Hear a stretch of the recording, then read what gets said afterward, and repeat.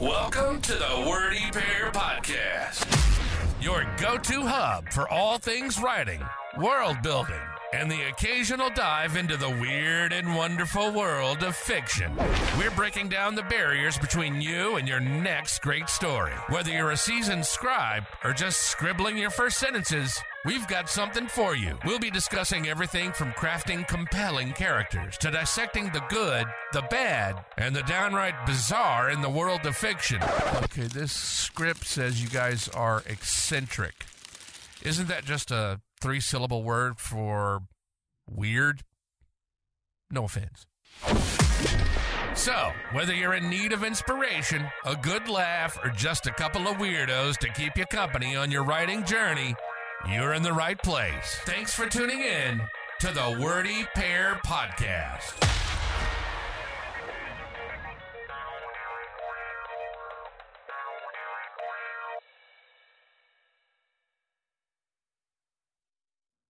All right, welcome to the Wordy Pair Podcast, and we are deliberately not saying the episode number because we're going out of order because current events. I'm Rudy, and I'm Justin, and we don't have to do that. I said we don't have to do that. I know, but I'm going to do it anyway. I'm going to tell everybody that we're going. You know what? You're the one that puts them all out there. I'm going to leave it in your hands. That's fine. We'll figure it out. Anyway, today we are going to be talking about something that's actually a little timely, and I'm going to try to actually put this episode up at the top of the queue instead of at the bottom. Before you do that, okay. Before you do that, since we're not going to keep things in order for this one anyway. Yeah. It is January 27th. It's almost the end of January 27th. Yeah. 2024. Yeah, that's right. And today was the day that we released our 9th episode, which was The Joy of Pippi Longstocking. Yes, a very good episode. Which, of course, prompted me to decide that today was Pippi Day. And so I've been all over Twitter putting up posts about Pippi Longstocking. And by all over, I mean in my little unseen section of Twitter. I've been creating posts that only I can see. Yes, for my own devilish amusement. And posts that are available to the public, but that only I will see. And if you try to see them, I will gouge your eyes out. Gouge his eyes. But yes, it is important for everyone to be aware that January 27th was Pippi Day, because I said so. There's probably already a Pippi Day. Maybe in Sweden. I doubt anywhere else. Well, I mean, it's probably an international holiday. You know how the UN gets. Do you really think the UN has enough class to like Pippi Longstocking? No, but do you think that there's enough pressure to make them do it grudgingly? No, Pippi Longstocking hasn't been famous in over 20 years. I am amazed that it got a cartoon in 1997. But it was in Canada, and nobody ever sees anything that happens from Canada, so it doesn't matter. It was in America's hat, and no one ever looks inside hats. Yeah. Except for detectives. They go on the stand, and we don't think about them until we need our hat again. And since it's the year 2024 and nobody wears hats, well, Canada just kind of sits there and, I don't know, gathers dust. Swells. All right. Now that we've been canceled by Canada, let's introduce... We got that one in early. Yeah. We'll introduce today's topic because what we're going to be talking about is localizing or translating works. And I think that we have a pretty good perspective on this because, number one, we are writers. Number two, we both watch a lot of anime and Japanese stuff in general. Number three, we both know a decent amount of Japanese. And number four... and do translations and stuff. And number four... we are old. And yes. We were there when this all went down. Do not recite the deep magic to me, witch. I was there when it was written. And it was written in glorious fan subs. I was in the trenches when they called it Japanimation. Yes. I was there when people thought the show on television on Sci-Fi was called Saturday Anime. Did anyone ever really say that to you? Holy cow. No, nobody ever said that to me, actually, but I was 14 years old, and that's what I thought it was. And the very next year, I started learning Japanese. That's how that went down. So. 8-Man After? What a strange name for a movie. Yeah, so it turns out I just couldn't read. Yeah. So we have a pretty multi-directional perspective on this. Both of us do. So I figured we would kind of talk about this because we don't want to get into like yelling at particular people or anything like that, but we can probably get into a good like overview of what authors need to worry about, what localizers should and shouldn't do, stuff like that. So, and probably we'll have a couple of little arguments or disagreements about exactly where these lines should be drawn. So let's get started, I guess. Oh, probably not too many. I mean, so I mean, obviously this is a weird topic to, or it might seem like a weird topic to bring up on a writing podcast. Well, but no, consider... because if you're a writer, this is totally apt for a writing podcast, because if you're a writer and you're successful, your stuff is gonna be translated someday into a different language, right? And so it's important to, keep an eye on what those translations are doing, because that's kind of how we got into the mess we're in today. Is that the companies have authors, and then the companies get the books, and then the companies basically shell out the translation to the lowest bidder, and those lowest bidders take liberties with the material in ways that the author would never permit or like, and we've seen this happen already. We've seen authors and creators in Japan looking at what's being produced from their works here and saying, don't do that, stop it. And so if you're a successful writer, you need to keep an eye on the translations of your works, and you shouldn't just fire and forget, because otherwise you end up in the situation where we are now, where people's good works are being turned into less good works by inept or vile people who want to insert weird messages into everything. I would like to raise the point that you use writer and successful in the same sentence. I'm not saying that I'm a successful writer. I'm saying that if I ever become successful, I will, because of this situation, I will understand that I need to keep an eye on the translations of my works, if it ever happens. I almost said God forbid. Listen. We're talking about writers. We're not talking about successful people. But No, actually, just as an aside, I occasionally see people asking the question, what's the difference between an author and a writer? And I usually tell people, well, a writer makes money.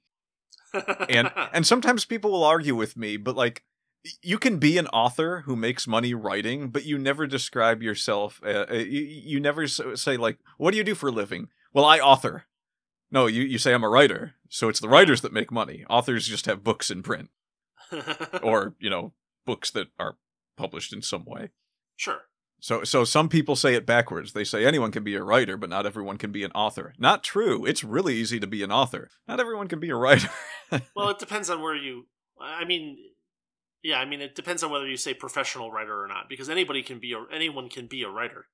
It's true to some extent, but I mean, like, that's like saying anyone can be a plumber, which might be true, but some people might. Well, no, there's specific skills and tools to being a plumber that you need to have, and that's true of writing. But the skill of actually writing a thing down, not making it good or not making it sellable or not making it fun to read, but the act of writing a thing down is, fortunately, we live in a country where literacy rates are, above 90%. Probably significantly higher than that. That's because despite all of our... Well, I don't know if we really have mentioned that in any of our writing stuff, but we've done a lot of recordings. Literacy rates? No, not literacy rates, more like education. Oh, sure. Well, this isn't that kind of podcast. Yeah. So we are talking about groups of people that want to put their books in languages that they themselves might not necessarily speak, or even if they do, they're going to have someone helping them with the translation. Because so this is an interesting perspective too, because we're not published by any particularly large publisher, and large publishers probably put a wall somewhat between the author and the translators. Almost certainly. In the indie sense, you can actually. There's all kinds of cool things that you could do to make sure that your works are being translated faithfully. For instance, you could probably just hire someone who's bilingual to go through the book as like to go through the translated version of the book as a beta reader, and say and give them the original language of the book and say is the translator taking liberties with my writing or not, and they can explain to you, oh yeah, here they're adding these words and these words and these words, and they can point at them in the book, and you can look them up on Google Translate and say, oh yeah, I didn't say anything like this. Why is this in my translation? Yes, and realistically, authors should be taking this time, if they care at all about their works being, observed as the stuff that they made and not something that somebody else made on top of. Because like when someone takes your something that you wrote and put a lot of time and effort into, and then they start throwing their own garbage on top of it, it's like, it's not even fan fiction. It's like bad fan fiction. It's like really bad fan fiction, and like, you don't want your stuff getting buried under a bunch of garbage. It ruins your reputation too. Yeah, and you don't want someone responsible for a translation of your work who is going to take it upon themselves to say, well, this is how I interpreted the character in my head. Yeah. Especially like if you've sold books, if you've made money off of books, it's because of what you wrote and what you created.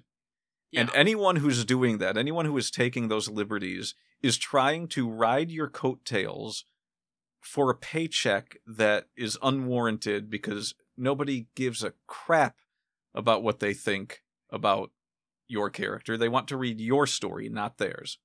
Yeah, and what they're trying to do is they're trying to get a platform for their things that nobody else cares about by using, the writing on coattails is a good explanation of it. Absolutely. Yeah, because they don't want to put the work in to come up with something themselves and try to market it to people. They just want to they just want to be able to they want to say something off the shoulders of giants. They want to be able to stand there and that's not even the best way to put it, because it's more pathetic than that. Like standing on the shoulders of giants is something everyone does. Yeah, right? Yeah. Standing on the shoulders of giants just means that we're making progress. Someone comes up with an idea. They're taking your voice and saying their things in your voice.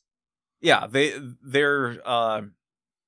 are doing you a disservice, and at the same time, they're collecting a paycheck for doing it, and on top of that, they could be hurting your reputation. Exactly. Now, this is a thing that we bring up as fans of anime for a couple of very specific reasons. Sure. Not even talking about the currently relevant reasons.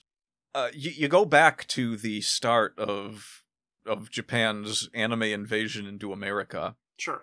And there was this period where almost everything that you were watching, you had to find someone to send you VHS tapes from overseas to get your hands on it.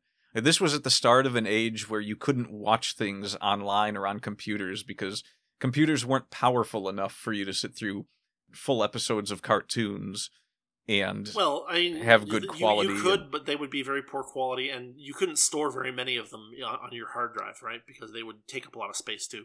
Yeah, I mean, it was kind of around the time where anime first started getting a voice, a bigger voice in America, that we still weren't even using like gigabyte hard drives. Right. Like I remember having a 456 meg hard drive in my computer, and this was at a time when like the One Piece comic was starting, like back in 1998 or something. Well, I think I had a 6 gig hard drive in 98 or 99, and that was really huge at the time because you could put everything you wanted on there. And now 6 gigs is like a coughing attack on the side of the road. Yeah. 6 gigs is less than the size of most movies that you would download from like a download service these days. Yeah, what with the all the upgrades and higher resolutions, big old 4 and 8K files. Well, 4 and 8K resolutions, not files. If they were 4 and 8K files, they wouldn't look very good at all. But so you would be, so you're talking about stuff even before I actually even really knew what anime was. Like the first like significant. Well, that's not exactly true. I don't know.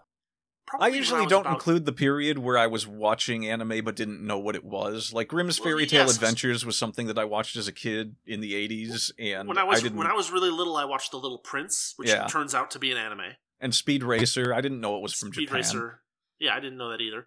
There was a few shows like that where I didn't know what they were. I didn't know that they had originally come from Japan. But, like, probably I started getting into anime and manga and knowing what it was around the time I was 8, so that'd be around 1990, 1991, something like that.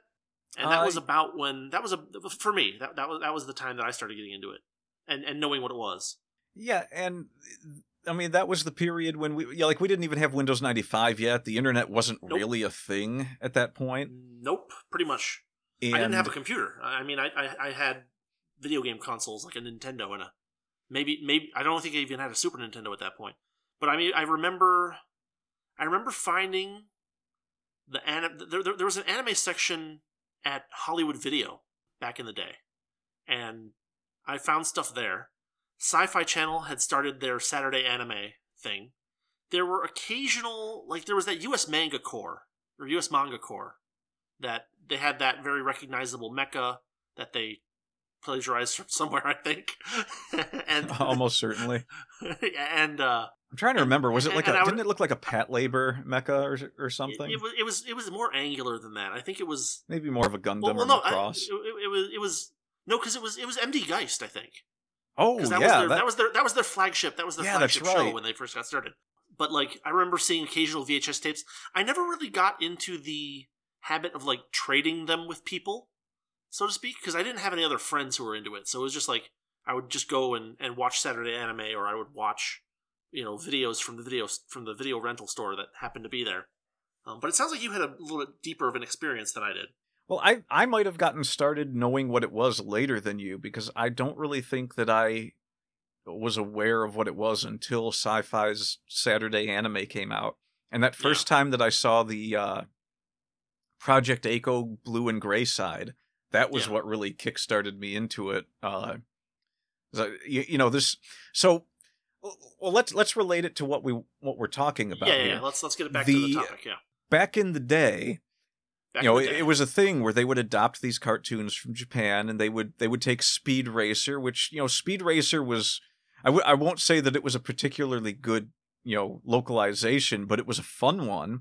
They did what they could with it at the time, and on the same token, they largely they kept the stories of what happened in each episode were probably not too much of a variation of what actually was going on, because there were a lot of techniques that hadn't been developed yet. Like the idea of dubbing over a show and making it, making the words match the lip movements was not the way that. I mean, animation isn't done that way in the US. Like, generally speaking, they get the audio first and then they animate based on the audio, frame by frame. I read a thing about that's how Charlie Brown was animated back in the day. And yeah, they did that. I believe they did that with Scooby-Doo as well.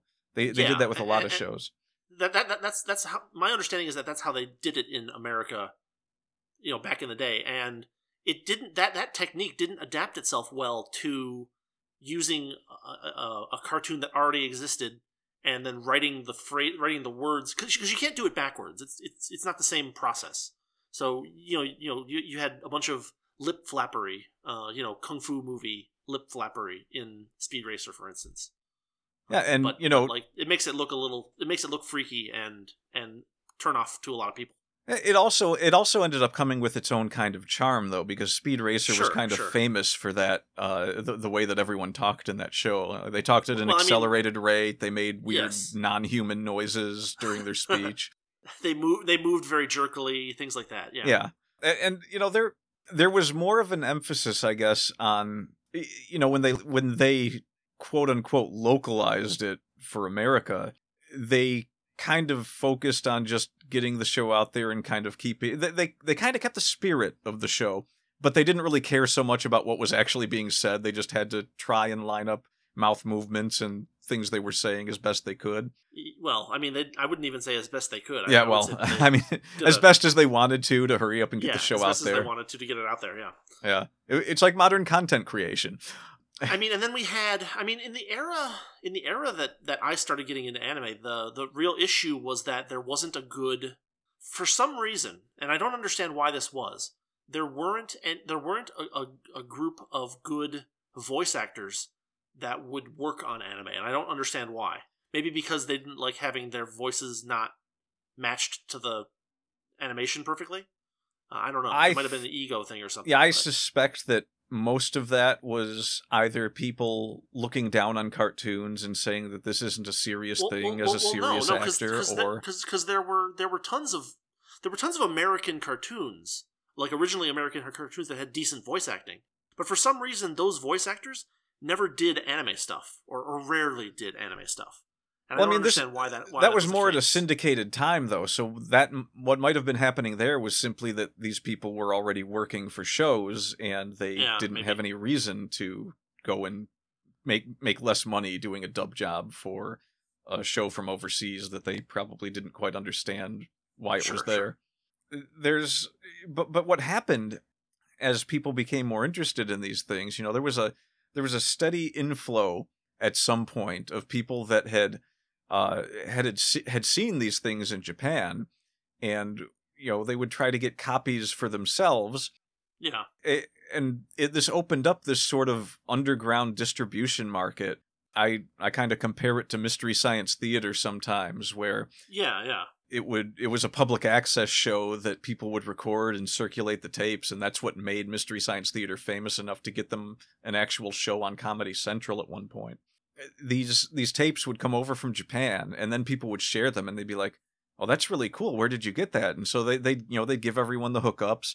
And this was just coming into the time when the internet was being born, and people were starting to find ways to connect to people overseas. I mean, it took a while for that to happen. The early 90s, you weren't getting much from Japan on the internet. Like when Windows 95 hits, you're on Netscape Navigator. At best, you're looking at other people's fan sites for things that haven't quite made it over here yet.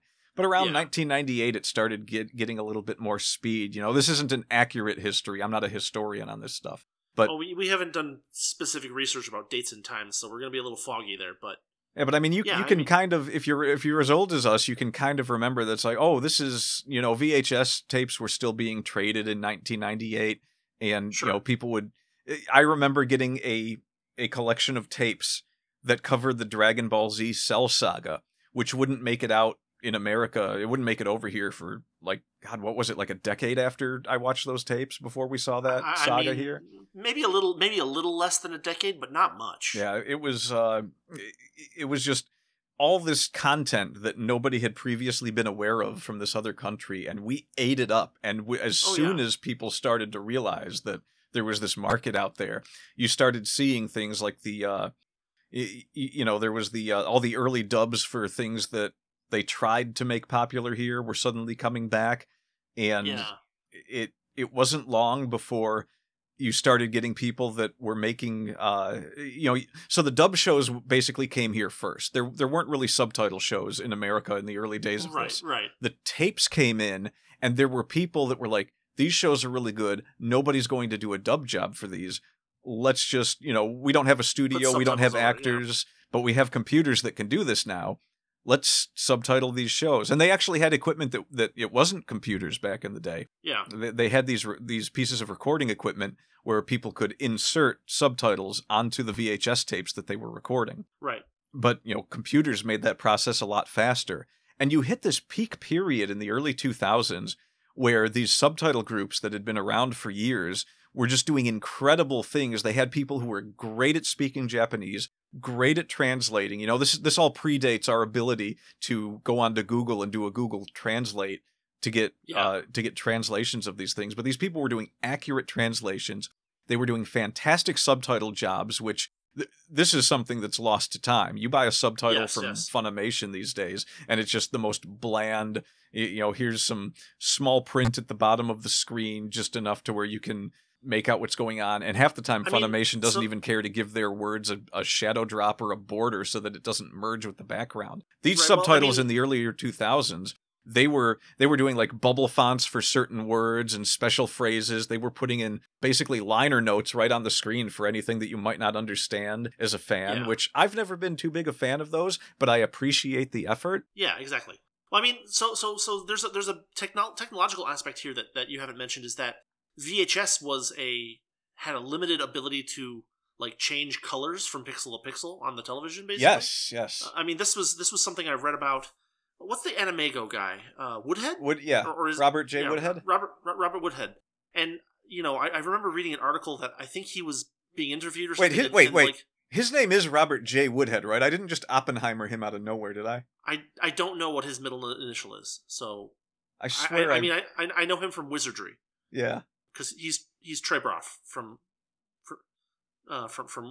Trevor from Wizardry, but I never actually knew who he was until you told me that he was the Wizardry guy and but anyway, the point that I'm trying to make is that VHS didn't allow you to like change colors from pixel to pixel very rapidly. And so, like, one of the things that they had to figure out was what color do we make the outline and what color do we make the letters themselves, that they work on, a bunch of different colors for VHS. And it turned out that, like, brown outlines with bright yellow internals worked relatively well on everything. And so, like, that's where that convention came from. But and they still look great. I don't know why people don't use the brown and yellow more often, but well, because they just look old. But I mean, there's been a technological move, and that technological move has made things made it so that you can both make things look better, and so that you can do things faster, do things more clearly, do things at higher resolution. And this is one of the things that really helped anime become popular. And the problem, of course, is that as it became more popular, it became a larger cash cow for people. And so that's where we ended up with the problems that we have today. Kind of the precursor is that people said, "Oh, this gets to a lot of people. I can make, I can do a translation job." Most people don't have the background to tell whether my translation job is correct or not, and therefore I can insert, my own preferred cultural references into this work that already has an existing, viewer base, and somehow these people weaseled themselves into the actual large companies that do this. And that's where we're at today. Yeah, and it's kind of a downgrade of the culture of the times kind of thing that's going on, because these are people who the controversy blew up so much recently that a lot of people that worked in the industry were exposed as people who, they were quoted as, having said things, put things out on Twitter and made public statements. Well, it's perfectly well. Go ahead. Well, it was public statements that these people had made about how they, some of them outright said they got a kick out of changing the context of things just because they could get away with it, just because nobody was checking on them. And this led to this current controversy, which is why we're bumping this episode up a bit closer. Yeah.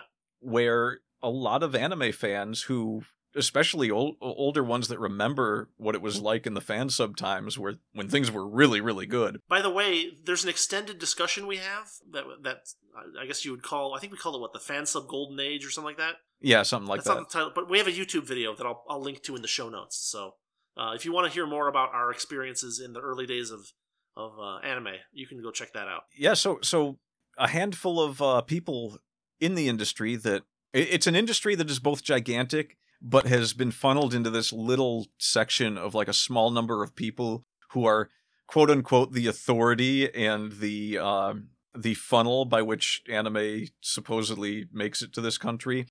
We're actually seeing a reemergence of people just pirating the things that they want because they're sick of dealing with this small crowd of people.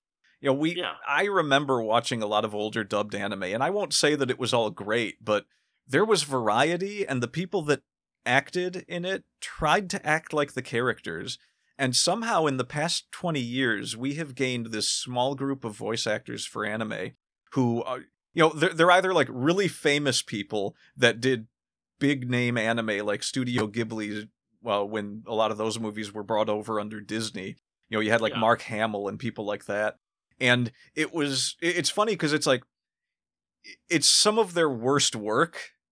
And these are really good actors, like Patrick Stewart. Patrick Stewart, I was going to mention, yeah. Yeah, and it's just like, they can act, but you feel like they didn't take this seriously just because it was an animated movie. I mean, the voice acting in the dub for Disney's release of Nausicaa is some of the driest, most monotonous delivered lines of all time. I think it might even be worse than the small group of anime voice actors that I am currently referring to, who I won't name by name, but I'm sure everybody knows. Well, we tried watching the English dub of Slayers, and it was awful. No, okay, so it was awful, but I don't. It was awful, but at least it was accurate. Yeah, and I don't think that. So I will name this person. I don't think Lisa Ortiz is necessarily in the group of the people that actually hate the anime fans. Maybe she is. I've never read anything about her saying that. Yeah, that's fair. I think that, I wasn't really happy with a lot of the things that she did, but I don't think that necessarily makes her a bad voice actor. I just think that she didn't often fit the roles that she was put in. However, I think she tried to play the characters. Yeah, I think when she played, like I believe she played Lin Minmay, and the entire Robotech dub was just corny. So I can't even say that she did a bad job at that. It's actually charming if you go back and watch it. Yeah, and a lot of funny lines came out of it. I remember watching it, and we saw that line. It's the mayor, we're saved. I want to put that on a ringtone. I want that to be my phone when it rings. So it's not like I'm coming at this like you and I aren't coming at this like, oh, we hate dubs, we're pro subs. I prefer subtitles because I like a lot of the Japanese voice actors. Well, so there are dubs that are as good as or better than the original Japanese, in my opinion. Oh yeah. Like my go-to example for the dub is better than the sub is Full Metal Panic Fumofu. Yeah, and that actually includes a lot of the voice actors that I have a few things to say about. Sure. I mean, Chris Patton's monotone, his deadpan, is so much better than whoever voices Sosuke in Japanese. Yeah, he's fantastic in that role. His deadpan is perfect and amazing. But, it's just, I mean, there are good dubs and there are good subs, but, both of those are best when they accurately portray each other. And the problem that a lot of people have is that they don't know. I guess we can kind of use this to segue into the next section, because most people don't know enough Japanese to kind of go retranslate something and show their work. And that's something that I think is something that we can actually say something useful about, because both of us do that. And so, yeah, I don't know. That's kind of where I'm thinking we might take this discussion, in a moment, whenever you want. Well, okay, so I said I didn't want to name names, but I don't know. If we're gonna talk about the same group of voice actors that have been doing this forever now, and my problem with it, and I've mentioned this before, possibly even on this podcast, I don't remember. Yeah, these voice actors, no matter what role they're given, I don't know if they're just playing themselves, or if they're just not trying to play the actual character and they're just going to read their lines and not care, because they never seem to play the character. Like, if you watch the subtitle and then go watch the dub, you're like, that you're out of character. You're completely out of character. You feel like it feels like Krusty the Clown when he walked in to record his lines for the doll, except he nailed those lines. He nailed all those lines before they started the recorder. Yeah.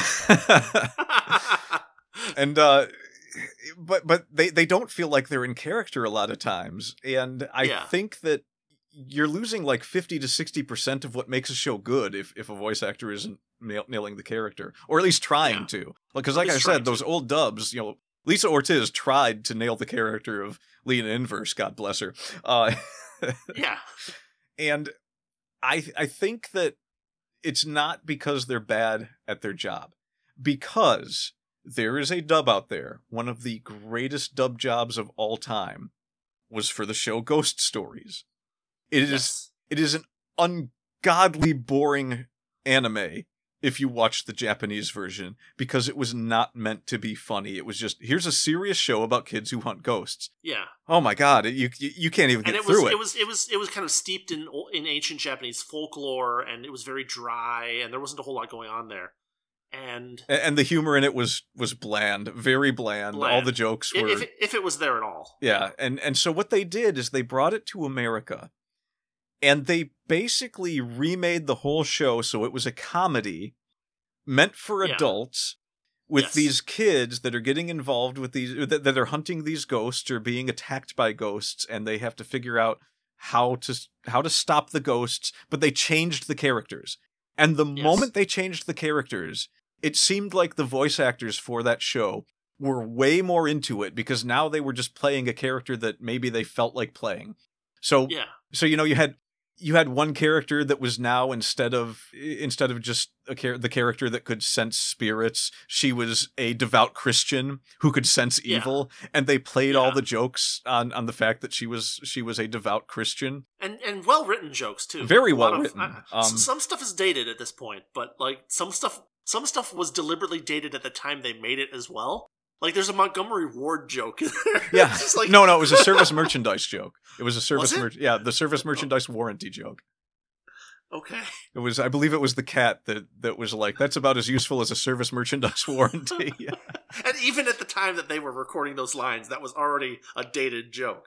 Yeah, well, I mean, that was the point of it. The service merchandise was gone by the time they made that joke. Well, no, but I mean, at that point, no one even knew what service merchandise was, and so like it was like that's as good as a blah blah blah warranty. But it's so weird, because the people that were doing that show were old enough that they probably remembered the early days of anime, and the fact that they just don't care about it.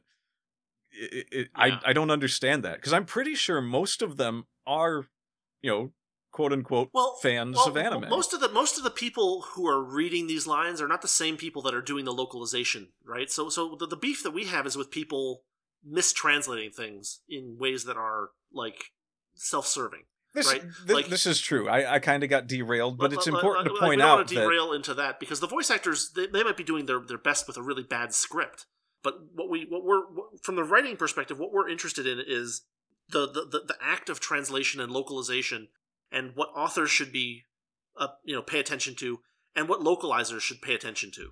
And like, you know, I'm not gonna pretend there's some kind of like magic line between a translator and a localizer, whatever, right? But well, there's a point to be made that there's no pushback. Yeah. There's no pushback from the people that are in the industry to say, hey, this... Well, there's no pushback from the creators. The creators let, the company take care of their work, and the company hires the lowest bidder, and the lowest bidder is some big company that has economy of scale, and so they hire...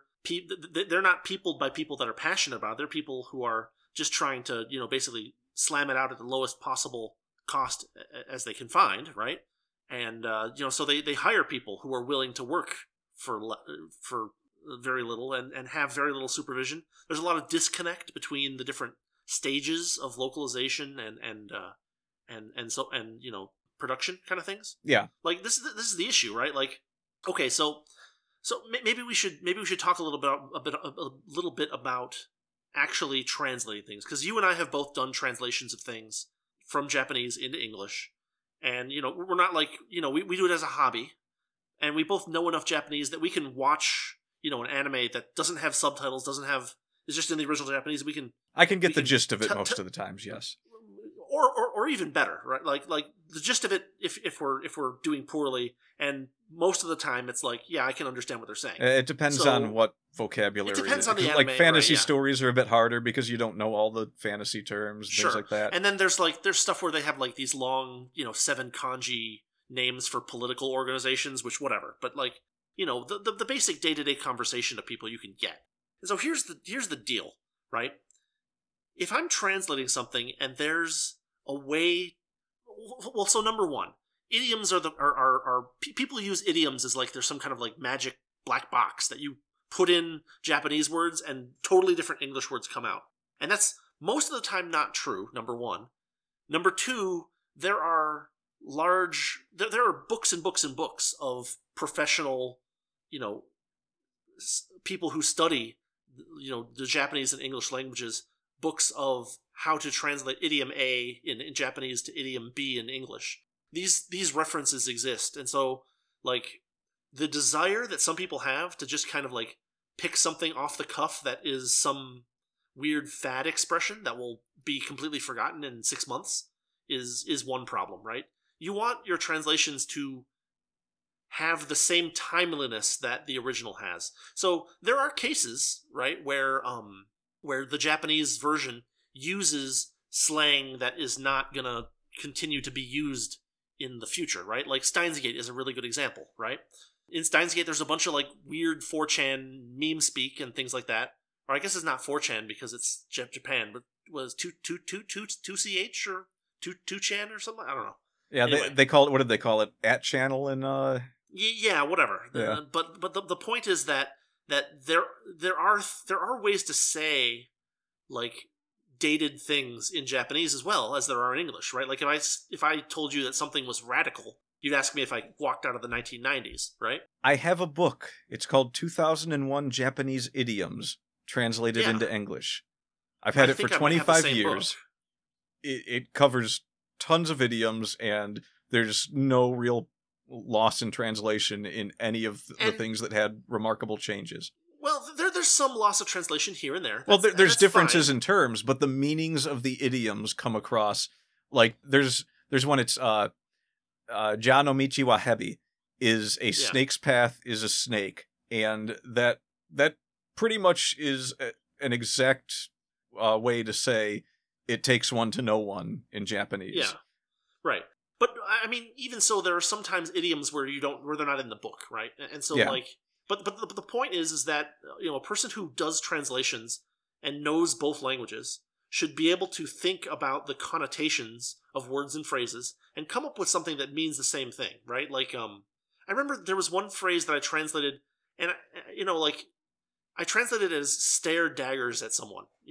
Like person A is staring daggers at person B. Yeah, and I kind of got into an argument because it wasn't exact, but it got at least in my opinion, it got the same meaning out from the Japanese. So I think the Japanese was like literally translated. It's like a death stare or something like that, but it's not like a death, because like in English, if you say a death stare, it's like someone has died and you're looking at their eyes as they are dead. But this was like, I am staring at you with murderous intent, and stare daggers at is what that means. But whatever. There are cases where you have to think about things, but the point is to make to convey the meaning in as many of the layers as you can identify, right? Like, if someone's going to say something is radical, then you need to find the Japanese word that they used for cool in 1990, and then you can use that. It might involve a little research and time and reading, but that's what a good translator and a good localizer will do. What they won't do is they won't add words that don't exist or add different meanings to the idioms to, grind a political axe or something like that. And that's the thing that people are getting really up in arms about right now, because all of these people who have been working on this stuff for the last decade or so, and they've been sneaking things in and not telling anybody, and it's only now that they're being found out because nobody is willing to sit down who knows both languages and just do the work. Not do the work, but like, how in mathematics they tell you to like show your work? Yeah. If you're a good translator and you have the original Japanese version and you have your English version, you should be able to show your work and how you got from one to the other to someone who doesn't necessarily know the language. You can say, this word means this and this word means this, and you can see these here, and these three words are blah blah blah, and that's an idiom that kind of means this, and so I use this idiom. You don't introduce concepts and words that don't exist in the original work. At least, ideally, you don't. And that's the problem we've got today, is that people are doing that, and they've already entrenched themselves in these big companies, and so it's taken a massive amount of, what would you call it, investigation and exposure to actually do something with it. Because here's what I think actually happened. I think that, a lot of people, especially people that understand some Japanese, when they watch the dub jobs, they're just like, it just doesn't sit right with them. So most of them are probably watching either the Japanese version or the Japanese subtitled version. Yeah. And it wasn't until, I doubt it was until one of two things happened, as far as I could guess. The subtitles started sneaking that stuff in, which for the most part they didn't do for a long time. Well, for the most part, the subtitles have been relatively untouched in at least the most recent scandal. The current scandal, for instance, to just give a concrete example, is that someone made a patriarchy joke in the dub of that Dragon Maid show, and that's not in the subtitles. But here's the problem: is that people are like, look at the subtitles and look at the dub. Look at the transcript of the dub. They're different. That doesn't necessarily mean that the dub is wrong. And that's the step people are missing, is that you should be able to pull that sentence out in Japanese and say, here's the sentence, here's the diagram, here's all the different words and what they mean, here is what's not in this Japanese sentence that is in this English sentence, and here's why that's a problem, right? Yeah. That's kind of where I'm standing on this. Well, is that people are making the possibly incorrect assumption that the subtitles are right and the dub is wrong, when that might not be the case too. Like, you need people to actually show you that the language is being butchered.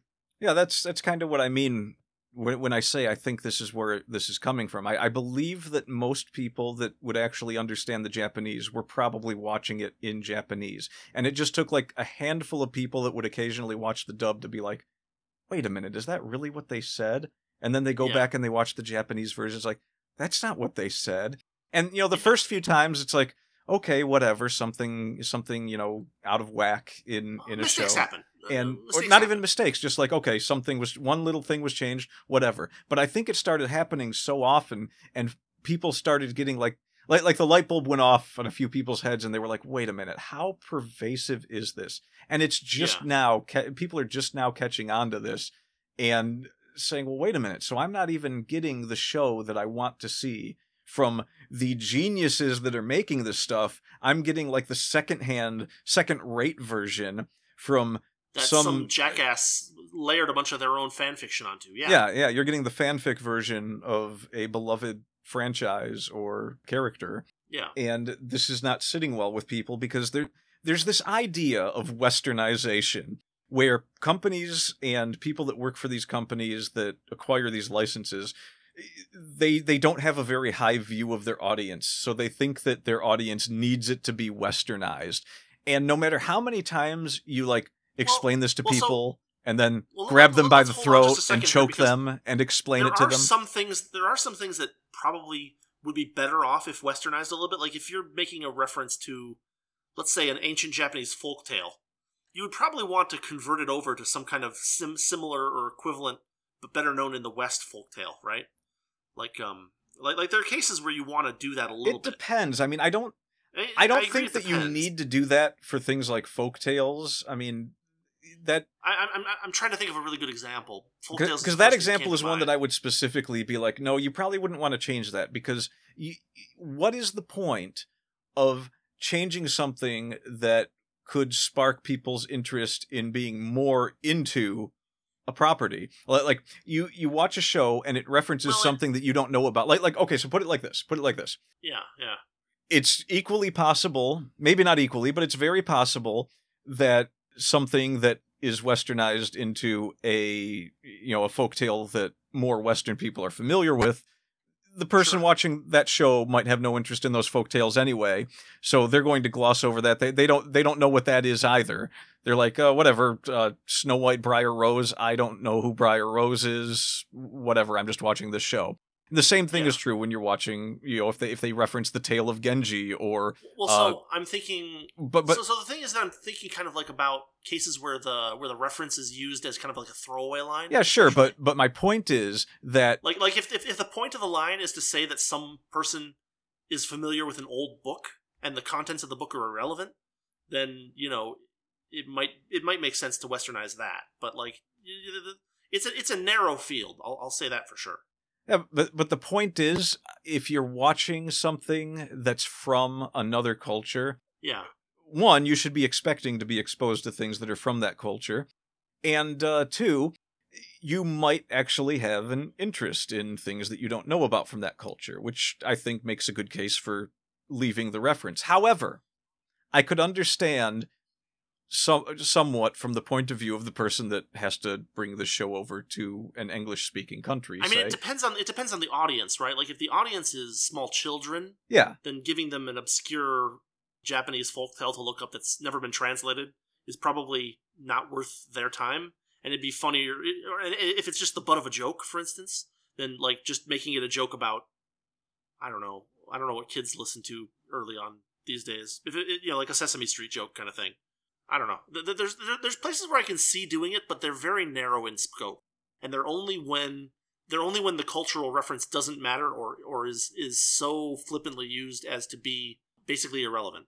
Like when there's no meaning in it other than that it's standing for something else. Then you can maybe get away with it, but most of the time, yeah, you should just leave it as you should leave the reference to what it is. Let's change every reference to Nobunaga to a General Lee reference. I'm sure that'll go over well. Okay, but like putting the nitpicking aside, okay, so I have an anecdote for this. I don't remember if you were there for this, but it has to do with so you and I are fans of the Toho M1 Grand Prix. Yes. And I remember watching it, and you know, it's basically a stand-up comedy show, but it's done with the characters from the Toho franchise. Right. And it's done in a Japanese comedy style with, you know... Well, so just a quick aside, Manzai is a typical duet comedy. Basically, one person, and they can switch sides, but one person is the straight man, and one person kind of is the goofball. And you can switch back and forth in the thing, but basically these little things are about 10 minutes of stand-up comedy that in that two-person style. Yeah, and there's I remember a friend of ours was saying that there's no point in watching it because it's from another culture, so you can't understand the jokes. And they specifically referenced this joke that was about it was about a certain car from Japan. And I'm watching this and I'm just like, you don't have to understand the history of that car model to understand the joke. All they did is make a reference to a commercial jingle for that car, or like the commercial for that car. Okay, so this is I think a valuable point that we can even make more concrete, because they make high ace jokes in the Toho M1 Grand Prix, right? And high ace is basically a very popular work van, like your standard Japanese windowless work van, and the joke is that someone is using it as like a strangers with candy van. Yeah, yeah. That joke is very easy to translate over to English, and all you need to know is that a high ace is a windowless work van, and you're good to go. And I just remember our friend saying, "Well, how is anyone going to understand this? That nobody in America is going to know what that car is and what wonderful small means." And it's like, it's obvious from the context that they're making a reference to a car commercial, and that's not even the punchline of the joke. That's just part of the joke. So it's like there's sort of this mentality that some people get where it's like, it's a different culture, nobody could possibly understand that. And I think that is where a lot of this, we have to change this in these big companies, come from. Because there's these executives in these companies are just like, I get the feeling that they so you're making a really good point here, that there's like this weird anti-cultural exposure thing going on too, because it's seen as less commercializable. Yeah. And not just that, but you know, they sit there and they look at it and they're like, I don't get it. We're going to have to change that for audiences over here. But they don't realize that the fan base here is into that. That's what they're going to the Japanese stuff for. And the reason that these companies are going to start losing money, I mean, they already have. Crunchyroll was bought by Funimation recently. I mean, they're kind of in a Funimation was bought by Sony or something like that. Yeah, they're in a pretty bad downward spiral. But the reason they're going to be losing all this money is simply because it never occurred to them that their fan base wanted the experience from that other culture. Because media, there's a corporate aspect of this where they're just oblivious. But then there's also this kind of like malicious element where they're like, no, we want to selectively remove the parts of these things so that people aren't exposed to these ideas that we don't like, kind of thing. Yes, the Sony element is also... I mean, the malicious element is also there, definitely. That's quite a Freudian slip. Was it really a slip? Was it? Was it really Freudian? No, not at all. We all know. They're not fooling anyone. There's this combination of people thinking that they're smarter than everyone else, people who want to... portray their own political message. People who are just glad to see something burn. Like, a lot of people are making the case on the internet right now that a lot of this is political activism, in the sense of, we have a message and we're going to use this as our platform to put it across. I do believe there's an element of that there. I also believe... they've admitted to it, so... well, that's the thing, though. I also believe there's a much more nefarious element of, there's actually people, not necessarily the people that have admitted what it is they're doing, but maybe people that put them up to it I think that there's just a strong anti-capitalist streak in a lot of these businesses where they're actually trying to destroy the businesses they're part of because they just want to see capitalism burn. I do not believe that Disney could possibly be doing as horribly as it's doing without someone trying to bring down the entire company. Like seriously sit back and look at all the things that have gone wrong with Disney in the past 20 years. And you tell me that there's not a handful of people somewhere that's just like, yeah, let's just destroy this company. Let's bring down something that people love. Because nobody, even the worst of the worst commies on the planet, none of them are that incompetent. Nobody could so quickly ruin that powerful of a business entity. Destroy that many franchises in that short of a time. Yeah, I mean, and all of them, and like no semblance of anyone trying to turn anything around, no semblance of anyone. Well, like they systematically destroyed LucasArts to the point that they got to Willow, and they're like, we have to destroy Willow too. Yeah, everything about it they just have to destroy, and you're going to tell me that this leave Willow alone, for God's sake. There was nothing there. And the funny thing about it is, especially if I mean, you and I both kind of, we have a bit of an economics background we hail from, but the funniest thing about it is that there is an element of naivety if that's the case. If there's people that are just out there to destroy for the sake of destroying because they don't like capitalism.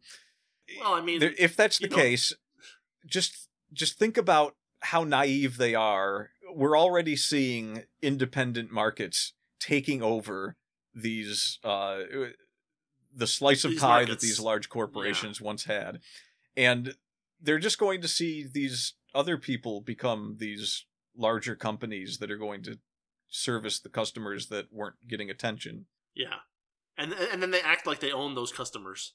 Yeah. well, the point is that they think they're going to bring everything to the ground and destroy all the things that people love, and then people will have to love the things that they make. And they're just going to be pushed aside by the people who are actually making good stuff. Right. That's what's going to happen. There's nothing they can do about it. What's the quote? These people are nihilists. They don't believe in anything. Yeah. Yeah, the enemy class is not impressive. Well, that's a different quote. I'm trying for a Big Lebowski quote, but probably failing. I haven't seen that movie in a long time. Michael Malice might be Small Lebowski. Sure. But yeah, I really don't think that it's just. There's definitely an element of selfishness to it. I don't think that it's all stupid selfishness. I think that there. Well, no. I mean, it's not stupid selfishness when people try to insert pro messages of something that they're that they're in favor of, and remove messages that counter their desired narrative. That's not stupid, and that's not. I don't even know that I'd call it selfish. It's actively destructive to culture. Yeah, and in the sense that it's destroying the things that were made by someone else without them knowing about it. Most of these Japanese authors don't speak English. Therefore, they never see what their stuff has been turned into. It's only just now that people are starting to actually interface between these two different groups, and people are pissed. Yeah, people are starting to point out to the creators that this is happening, and the creators are not happy about it. Right.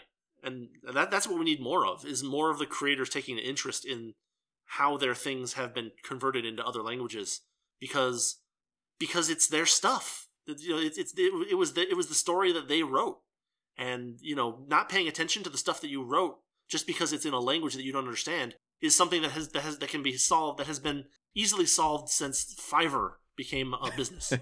It's like, yeah, there's so from the writer's perspective again, I guess I'm just going to reiterate, if you ever are lucky enough and skilled enough that your stuff becomes so popular that it gets translated into other languages, keep an eye on that stuff, because don't let that stuff get out of hand and let crazy activists and nihilists destroy your reputation in a country overseas because they have some weird chip on their shoulder. There's no reason that you have to do that. There's no reason that you have to just let it go. Yeah, just pay attention to what it is you're doing. I mean, I have plans in the not necessarily near future, but I would like to translate most of my novels into Japanese. And I'm probably just going... I'm not even going to bother looking for a translator in America. I'm going to go right to the homeland and see if I can find someone to help me along with that. Like, I might do my own translation and then just pass it back and forth with them and be like, hey, you know, what works, what doesn't? I'm not a fluent speaker, so what do I need to change here? Yeah. I am not going to... I'm definitely not going to trust anyone to just, like, you know, like a translation service in America. Because all it's going to do is it's going to lead me to demanding my money back the first time someone hands me something and doesn't realize that I actually speak some Japanese. And I'm just like, what did you do here and why? And what did you do? And how quickly are you going to refund me before this becomes an issue? before legal action is taken. Yeah. Yeah, so, I mean, I think... My patience is gone. I am not playing the game where it's like, no, you fix this. I'm just not going to find someone that would do that in the first place. Right. Yeah, it's one of those things where, you know, both sides need to be more aware of what's going on. And, you know, I keep thinking about this, but this might be a thing that someone could do that no one's really doing, is, like, not just going and looking between the sub and the dub, but, like, actually going back to the original Japanese and diagramming these sentences out. Diagramming the sentences out is a little bit too much for what I'm thinking, but, like, kind of walking through the translation and explaining why these things are wrong. Because there's not a whole lot of people doing that. It's a much more, you know, skill-intensive job, but it feels like it needs to be done in some cases, because this stuff is getting really bad. And, you know, it's taken us... 5 or 6 years for the first Japanese author to be like, what the hell did you do to my book? Yeah, and you know, the thing is, I know at some point we're planning on talking about adaptations. This isn't like this is adaptation. Like if someone makes an adaptation of something an author's created, and you know they call it an adaptation, and you watch it and it's garbage, everyone knows that it's just an adaptation, and you can see that it's crap right in front of you, and just like, okay, well, we don't let that person adapt it anymore. Now, invariably, especially in America and in Hollywood, people continue to license out their products to people who have track records of not adapting things well and losing money. I don't know why they do this. I don't know why people don't like money, but it's basically a big money laundering scheme. Yeah, pretty much. They take the equity of, say, Disney Corporation, and they convert it into their own paychecks. And then the Disney Corporation becomes a hollowed-out shell. Yep, and I don't know. At this point, it's just laughable to watch it all kind of burn down. Well, I've been really encouraged by the fact that finally some of the Japanese community has been interfacing back and forth with the English community and, like, looking for this stuff and, you know, informing people, because that's been something that's needed to happen for a long time. And it seems like it's finally starting to happen. And that might be the first domino that knocks down this whole awful facade of bad translations because they're cheap, or because no one's not even because they're cheap, just because no one's looking. Right? The fan subgroups that did these excellent jobs did everything for free, just out of the goodness of their hearts, basically. Well, I mean, out of the goodness of their loving the thing that they're translating and hearts, wanting to share loving it, and being passionate about the thing that they're translating. And that's for the comics that I've translated. That's been the reason I translated them too, because I'm like, this is a really funny joke, and I need to get this across to people who speak English because, you know, it's funny and people should read it. Yeah. I think that so here's my outlook for the future. I know that we completely failed in a lot of ways to actually bring this back around to writing, but I mean, we're talking about anime. No, and we did. We're talking about translation and writing. This is all reasonable. I mean, it's reasonable enough. We obviously, if we made every episode of the Wordy Pair just us going through, like, here's how you use the English language, nobody would want to listen. Well, no, we're never going to do that. Yeah. That's not going to happen. That's not us. Fun. But well, it's not that it's not us. I would love to give lectures on, but no one wants to listen to that, and I don't want to do it just for no reason. Yeah, but so let's have fun. But so there's the Japanese animation industry. There's a lot of good and bad things going on there right now, and I think that ultimately here's what's going to happen. There are companies in Japan that have caved to this whole, we need to appeal to Western audiences thing, which, you know, This kind of makes one wonder, what did you think you were doing when anime took off like a rocket in America to begin with? I think you appealed pretty well. I don't think you have to change that part of it. But a lot of them have kind of bought into this mentality, and the ones that haven't seem to be the ones that are, they're not flagging at all, because Japan is at a point where a lot of the studios don't really, they're making money, but the animators don't make a lot of money for the hours they put in. A lot of the hours they're putting in are, they're like programmer hours. The whole Japanese corporate system is, I think sclerotic is probably the right word. But the thing is, anime has turned into this thing where it used to be a bunch of people get together, they work their butts off to produce a show, they put the show out there. But what has happened over the years is you have people working long hours, the same hours that they worked in the 1980s, higher resolutions they have to put together, more detail to the things they're doing. They're doing much fancier and better looking animation than you had to do to impress people 20, 30 years ago. And I think that the burnout is just going to cause a lot of these studios to collapse. And I think what you'll see is, especially the studios that tried to westernize, they're probably going to become much smaller, if not disappear. And the ones that didn't are going to spread their projects out from being these, you're cranking out shows like Jujutsu Kaisen has a crazy amount of good animation in it. I don't watch that show. It's almost like Michael Baying all of the anime. It's like, sure, the animation's great, doesn't impress me because the animation that I saw in the 80s and 90s was awesome for the time, and you have yet to get back to even that. And the resolutions might be better, everything might be crisper and cleaner, but it's just mindless action scenes that are looking good at this point, and that doesn't matter. So I think that people are going to matter. I think that people are going to go back. It's ultimately unfulfilling. Yeah. I think people are going to go back, and they're going to get they're going to do more meaningful animation. Like the good animation in anime is going to be scenes that are actually impressive with good animation, not just flashy explosions. Okay, so let's just take a 2-second detour, and I'm just gonna say Porco Rosso. Yeah, that is a beautifully animated movie that at the same time tells a very engaging story with interesting characters and comedy and conflict and all of the elements that you expect in good writing, as well as good animation. And you can have one without the other, but the problem is that if someone manages to do both, they're always going to end up being a breakaway hit, and everything else is going to kind of fade away in just a couple of years. A lot of these shows, it's even true of stuff that I've watched in the last, say 5 to 10 years. How many of those shows do I still remember? Not that many. And, that percentage is that percentage decreasing, or is it increasing, or is it holding steady? If I had to guess, I'd say it's decreasing, right? Yeah, and there's show more stuff, but it's less interesting, or less. It has less staying power. The show I've watched most in the past 10 years is probably Kill Me Baby. Rewatched it again and again, and it's easy to rewatch comedies. I know that, but at the some time, it's not the best animated show. There's a lot of scenes where they're not even animated, but. Well, so there's that. I'm thinking right now about the original Studio Dean Higurashi. Yeah, the animation for that show is barely acceptable, right? Yeah, and yet it's one of the best shows I've ever seen.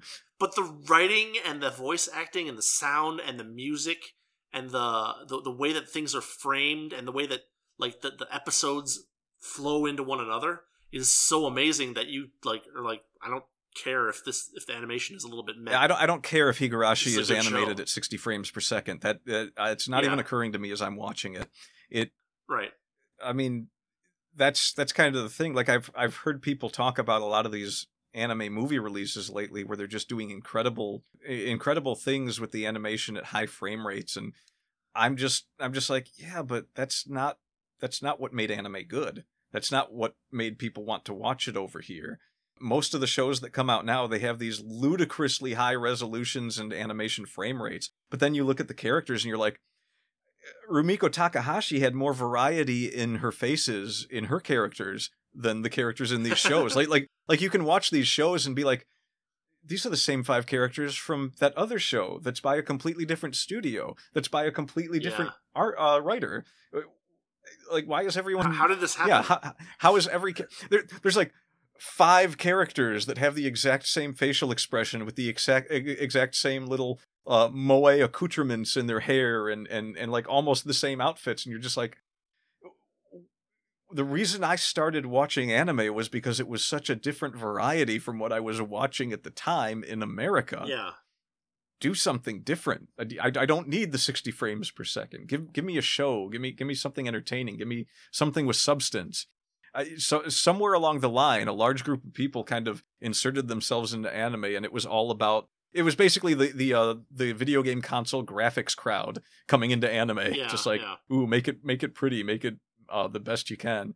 It's like, okay, but make it look good, but because we're making it look good, we're spending too much money making it look good, and we have to spend less on getting talented writers or even talented editors. Yeah. I mean, like, America wasn't giving me space lesbians kidnapping princesses and being stopped by the daughter of Superman back in the 80s and 90s, and Japan was, and that's why people started watching anime from Japan, because it was just off the wall stuff that you could not even put on television in America half the time. Even the innocent stuff from Japan, it was just like, oh, this is too adult for people. And it's just like, no, this is exactly adult enough. People don't want to watch. Not people in their teens are done with Muppet Babies. Okay. Yeah. So I don't know. I don't know where this whole controversy is going to lead, but I think that studios are just going to end up either smaller or doing smaller projects that are... Well, I mean, there's going to be... So things have been exposed. Yeah. And the fact that things have been exposed means that there's an opportunity. There's an entrepreneurial opportunity for someone. Because some company is going to look at what's happening and say, holy crap, we need to keep an eye on this stuff. And, we can't just, like, let this ride, because we're basically getting our own reputations tarnished by the acts of people that we're just not paying attention to, that we could have paid attention to, but we didn't. And so some company or some small group of companies is going to pick up on this. And, my hope is that they're going to tighten up their production processes so that they no longer have these unsupervised people making big decisions that they're not aware of the effects of. They're going to discover that they can, someone somewhere is going to make the next massive sleeper hit that is animated well, but not stunningly, but just has an amazing story. And, we're going to see that someday. And that company is going to grab a bunch of market share because it deserves it. I think the smartest thing that any Western company could do right now is, get a couple of anime fans from different genres, sit down with them, have a look at different licenses that are available. I mean, it might be hard to get some licenses just because I'm sure Funimation tries to just grab whatever they can. Yeah. But at some point the money runs out. And so someone needs to be looking at, what can we get? Like I mean, Discotek Media does this. They basically just release a lot of old anime, and they do a good job of it. But these companies need to just sit back and be like, let's find new shows that are coming out that we can get licenses for, and let's just release subtitled versions. We don't have to waste money on voice actors. I've got a whole bunch of anime that came out on Blu-ray within the past decade that never had dub versions. They were, just subtitled. And I'm not going to have a bunch of that too. I'm not going to not buy something because there's no dub on it. In fact, in a lot of times that's a selling point to me. Nobody ever wanted. Well, those DVDs and Blu-rays are cheaper. Well, put it like this: nobody cared, according to the box office. Nobody seemed to care that Godzilla was not dubbed in English. That movie did phenomenally well, and tons of people went to see it, and nobody was coming out. Which, by the way, we recorded an episode on that a couple of weeks ago, and it's in the queue. Yeah. Maybe I'll bump that one up too. Yeah, but like nobody cared. Nobody was saying, "Oh, well, I mean." Well, we can't say that nobody cared, but we can say that it did amazingly well, despite what people thought was a handicap. Yeah, and I'm just going to put this out there for anyone who hasn't learned this yet. Not having a dub of an anime you licensed not a handicap. If it's a good anime and you hired a competent translator. Yeah. Well, so I mean, I've seen mistakes in subtitles too. So like, this is not all dubs. This is. But mistakes are one thing. Even in a dub, a mistake isn't, it's not the end of the world. Sometimes people go off the rail over the littlest mistake. I don't have a problem with mistakes. I'm not saying that. No, but I'm just saying that, like, it's usually pretty obvious when someone starts inserting their political messages into things, and you know, a subtitle, you actually have to sit there and read it. You know, you're thinking about it a bit more than just listening to a voice, probably. So you're probably not going to miss that. I don't think anyone will get away with that too much in subtitles. I mean, it depends, right? It depends on how. I mean, you know, the one advantage that we have is that the people inserting these additional messages don't understand how to be subtle. Yeah. And so they're always very sledgehammery. You know, you could definitely insert an incorrect narrative into subtitles, and as long as you're not using big English words that the average person can tell isn't being said in Japanese, kind of thing. I see the word anti-disestablishmentarianism here, and I'm pretty sure that I didn't hear anyone in Japanese say anything that sounded anything like that. And you know, it's not likely. You know, I'm hearing the words that the Japanese in the Japanese voice acting, and they're all just like, "Hey, how are you doing?" Right? Like, I'm giving an absurd example, but. Well, here's the thing, though. This is post-exposure. Yeah. This kind of thing has been exposed now. It's going to be a lot harder for anyone to get away with that. So That's true. That's another good thing, yeah. There's no point in anyone, thinking that they're going to be able to get away with that, and it's like, oh, they just want subtitles? Well, okay, we'll just do subtitles. And then they try to get away with that. That's almost immediately someone that speaks Japanese is going to be like, no, buddy, back it up a bit. We're going to have a discussion here. I mean, hopefully.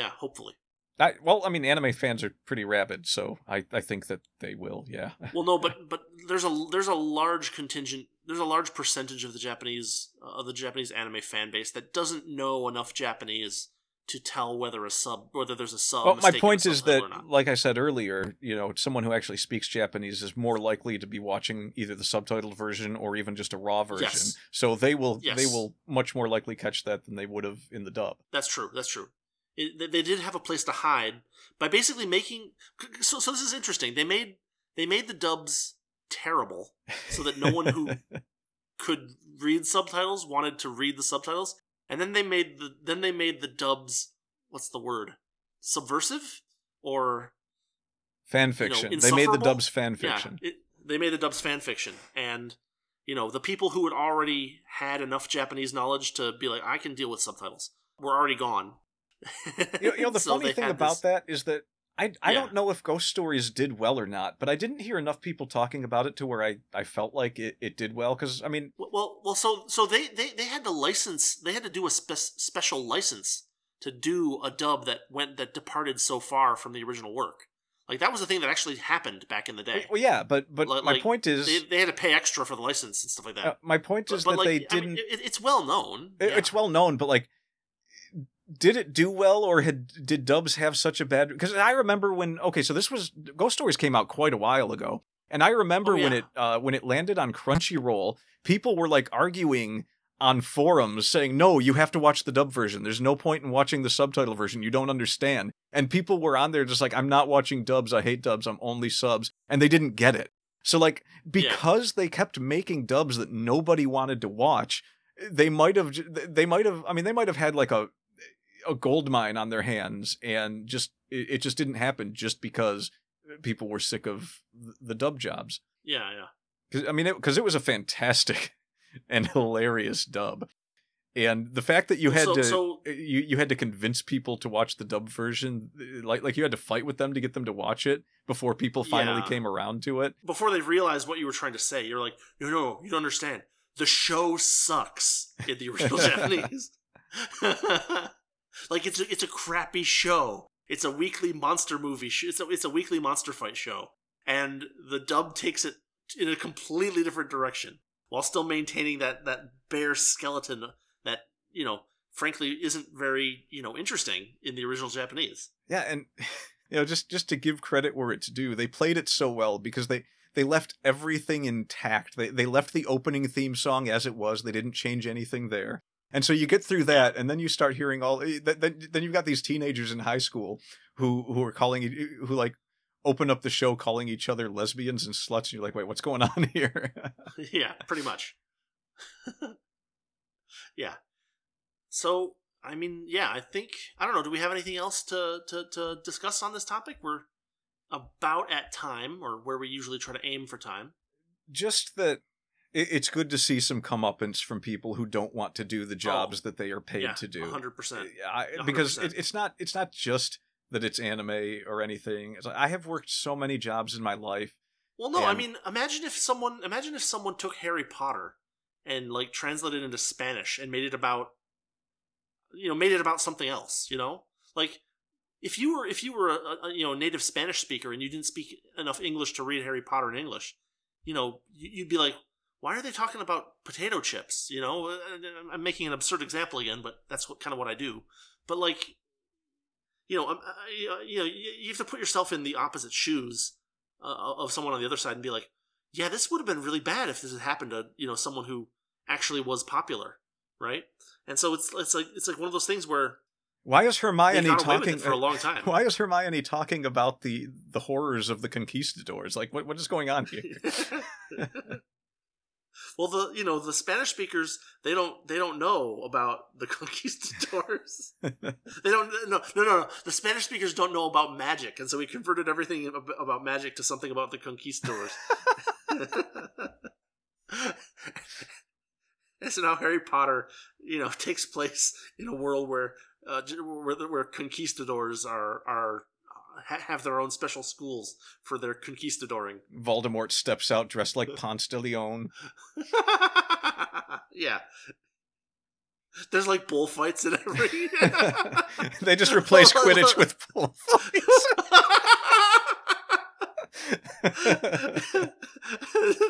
they like rip it straight out of Hemingway. Like none of them has ever seen a bullfight, and so they're like, I don't know, let's just get some Hemingway and throw it in there.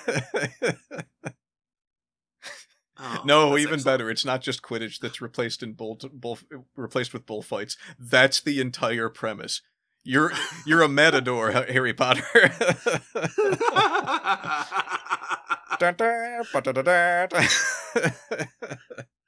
Oh man.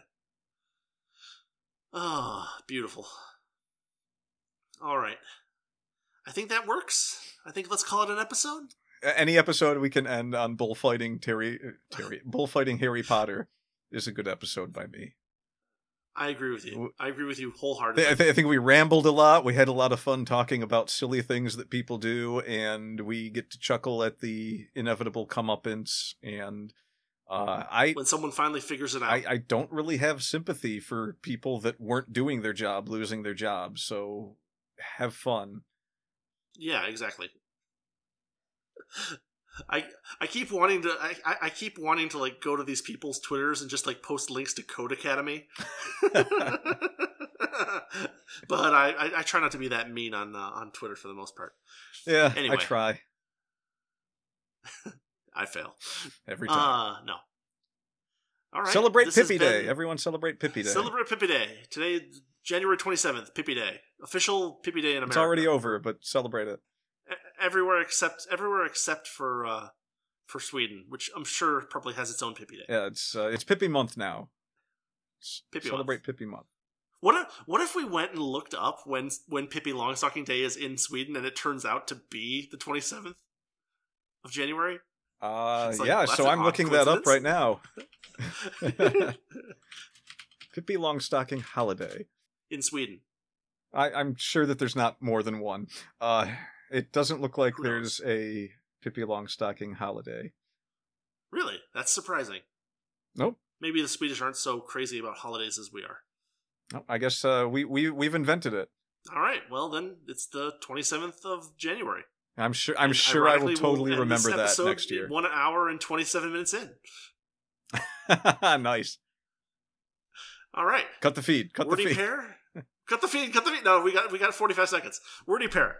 Episode talking about translation and localization and how and from our unique perspective. Thanks for listening. I'm Rudy. I'm Justin. And we're out. Thanks for listening to the Wordy Pair Podcast. Our passion is all things writing, world building, and getting into the weird and wonderful world of fiction. We hope you enjoyed our unique takes. If you did, make sure to like, rate, review, and subscribe to get your weekly dose of writing weirdness. We'll be back soon, but in the meantime, hit us up on Twitter. For Rudy, it's @Rudolph_Cone. And for Justin, @Ninja Mouse Chew. See you next time on the Wordy Pair Podcast.